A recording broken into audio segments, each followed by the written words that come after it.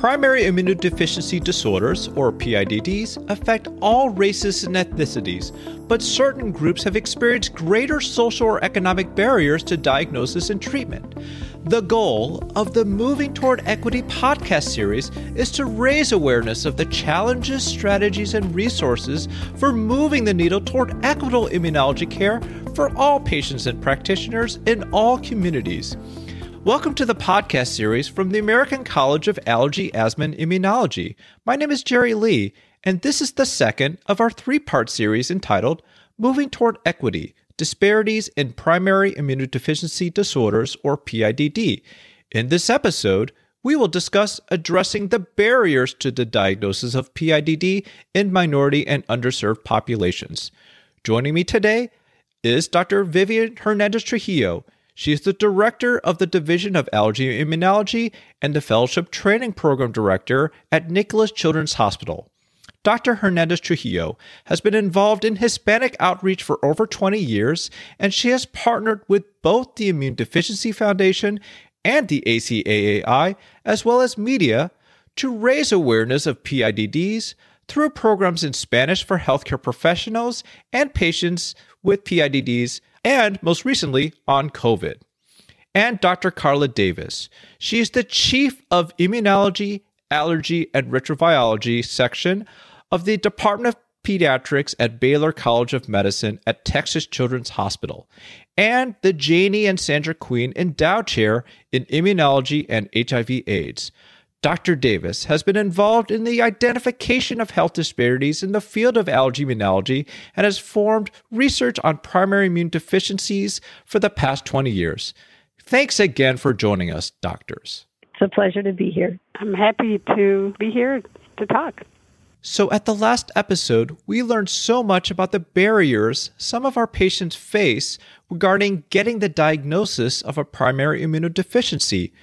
What can we do, Dr. Davis, as individual clinicians to address these disparities? Well, I think there are many things that individual clinicians can do.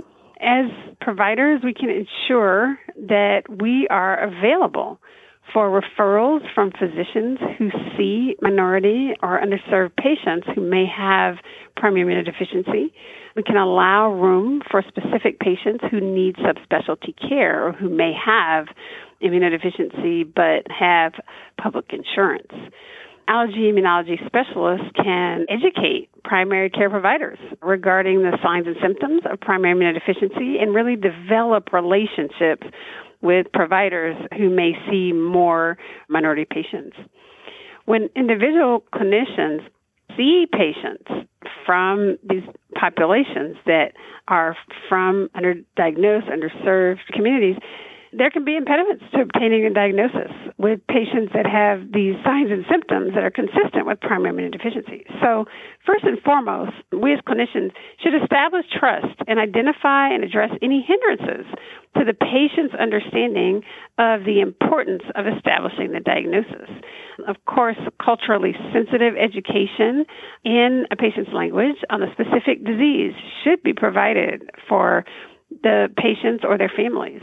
And in some cases, special testing is necessary, and if these tests are not covered by insurance, these economic or logistical barriers should be addressed. The personnel who can be really helpful in addressing these logistical barriers include a specific nurse that might be designated to address these issues in a person's office, or a social worker who is associated with an institution or a practice. So working with the primary care provider can also help to decrease these barriers to care. So first we have to identify them and then address the issue. It's helpful to ensure an individual clinician's office staff are culturally competent. So an environment where diverse populations can feel comfortable, it can be provided. So this is really important. I recommend also a non-biased approach for screening for social determinants of health. And there are surveys that are very short and could be given to patients in office visits by office personnel. Social service resources can be provided to address these concerns through the social worker or the primary care provider. It just is really important that we gain trust from our patients in order to partner in their care. If there are any barriers, sometimes involving important, trusted family or community members in shared decision-making discussions to make decisions for testing, office visits, and treatments can really be helpful in building a strong physician-patient relationship for minority or underserved populations. So there are a plethora of things that individual clinicians can do in order to address underdiagnosis of primary immunodeficiency in these populations. Wow, there's so many things we can do. That's really wonderful. And Dr. Hernandez-Trujillo, I just wanted to know if you wanted to add anything. I know particularly you have a lot of experience with the Hispanic population. I think something interesting that you said, which we don't talk a lot about, Carla, is the importance of shared decision-making. And as important as it is for us with all of our patients, I really feel that in groups that may feel distrust, in groups that may feel that they're not being understood, it's even more important. So that, I think, is number one. Something else I'd just like to share personally, if I think back, many of the stories, my parents were immigrants to this country from Cuba. And in the 60s, my mom will still tell me stories that one of her major jobs was to go with whoever was going to the doctor to translate. She still talks about that. And as much as I think it probably has improved somewhat, this was in the Midwest where probably there weren't many Spanish-speaking people, but even in my own state of Florida, in this day and age, especially during the pandemic, I still had families that said to me, we couldn't understand the healthcare team. We didn't know what was happening. I had a family whose daughter was actually dying in ICU, and they called me to call the healthcare team to speak to them so that I could tell the family what was happening because nobody there spoke their primary language. So I think there's still a lot that we can learn, and I think there's a lot that we can do. And you'd be surprised how far it goes when you just try to make a little tiny effort, right? You don't have to speak perfectly, but you can meet in the middle. And I've seen that many times with great success. Yes, absolutely. It's so unfortunate. There's just a lack of resources for patients who need to understand the information to make very important healthcare decisions. Wow, I really appreciate both of you bringing up a lot of solutions. But I think there's also just a gap in knowledge or a lack of understanding in the literature about these disparities. So, Dr. Davis, what should allergy immunology researchers focus on to address these disparities in primary immunodeficiencies? Yeah, this is a really important question because, as we know, the research that we do fuels the treatment and advancement in treatment, and we would like these treatments to be available to our diverse population. So enhancing diversity and inclusion in the clinical research enterprise in general serves to really advance science and healthcare, and this may really help reduce the health disparities and health outcomes that we see. So first of all, I think researchers can actually study and specifically identify the barriers to care in underserved populations with primary immunodeficiency. There are vanishingly small numbers of research studies that identify these. And through this research, strategies can be developed to address the barriers. So we do need more research in the area. Now, for treatment studies and even diagnostic studies, we must think about inclusion of diverse participants. And this requires really a lot of thought and planning from the earliest conceptualization of the research question. And in clinical research, it's very important to engage all the stakeholders and have some kind of affirmative commitment that the stakeholders think, that this is a pretty good idea. So best practices for this are proactive planning for recruitment and retention of a diverse population. So as you're planning the study, and it must be appropriate for the disease population, of course, especially in primary immunodeficiency. You want to engage patients, caregivers, loved ones. Patient advocacy groups can be really helpful. And then also communities throughout the clinical trial life cycle, from trial design, conduct, recruitment, retention, analysis, and then return of results, so that those who have participated understand what their participation meant And then from that point forward, the goals of the research and outcomes can be optimized to be relevant to those specific populations. Now, other proven strategies to engage minority populations in clinical research include using inclusive images and language in recruitment materials, really empowering participants through engagement with their communities and practitioners, partnering with clinics that might have specific populations to diversify the participant pool, and of course, having a research team and staff that are culturally competent and can relate to participants. I think a great way to increase cultural competency is through training and really monitoring the recruitment and retention of participants. If there are participants who decline, then those should be placed on a list to be contacted in the future, and really looking at the reasons why they declined, especially in minority populations, would be helpful for the future. So really, in summary, consideration of these populations in all primary immunodeficiency research efforts would go a long way in ensuring appropriate representation of diverse populations. Yes, it absolutely makes sense that when we're planning studies on allergic immunologic disorders, we really have to be as inclusive as possible and maybe perhaps include that in the grant application. So we're making sure each study addresses the needs of all populations.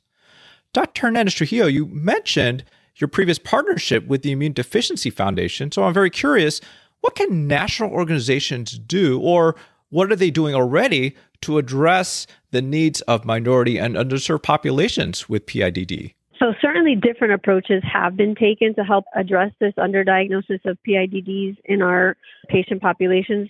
So first of all, providing access to resources in Spanish is really the first approach, and there have been translation of different types of information by the Immune Deficiency Foundation, including their patient and family handbook, which is available online in a PDF format. I've also partnered with the Immune Deficiency Foundation to create videos in Spanish about COVID during the pandemic as early as spring of 2020. And we held the first Spanish patient forum virtually in the spring of 2021 to just explain basics about the immune system and describe immunodeficiencies disorders in general. And this was very successful. This also provided patients and families the ability to take part in a question and answer session. So they were asked very, very relevant questions regarding their own health or their family members' health. And then as part of the National IDF virtual patient meeting in June, there was an excellent panel discussion about healthcare disparities in patients with PIDDs. I also recommend using IPOPI. IPOPI is the International Patient Organization for Primary Immunodeficiencies, and they have resources available in many different languages about primary immunodeficiencies, about their treatment.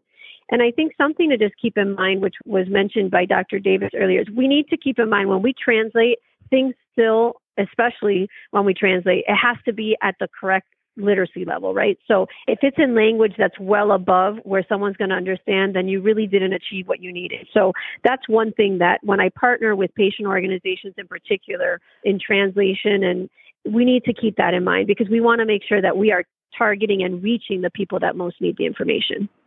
That's wonderful. You are able to partner with these organizations to provide the translations for patients to make healthcare decisions. That sounds like a wonderful resource.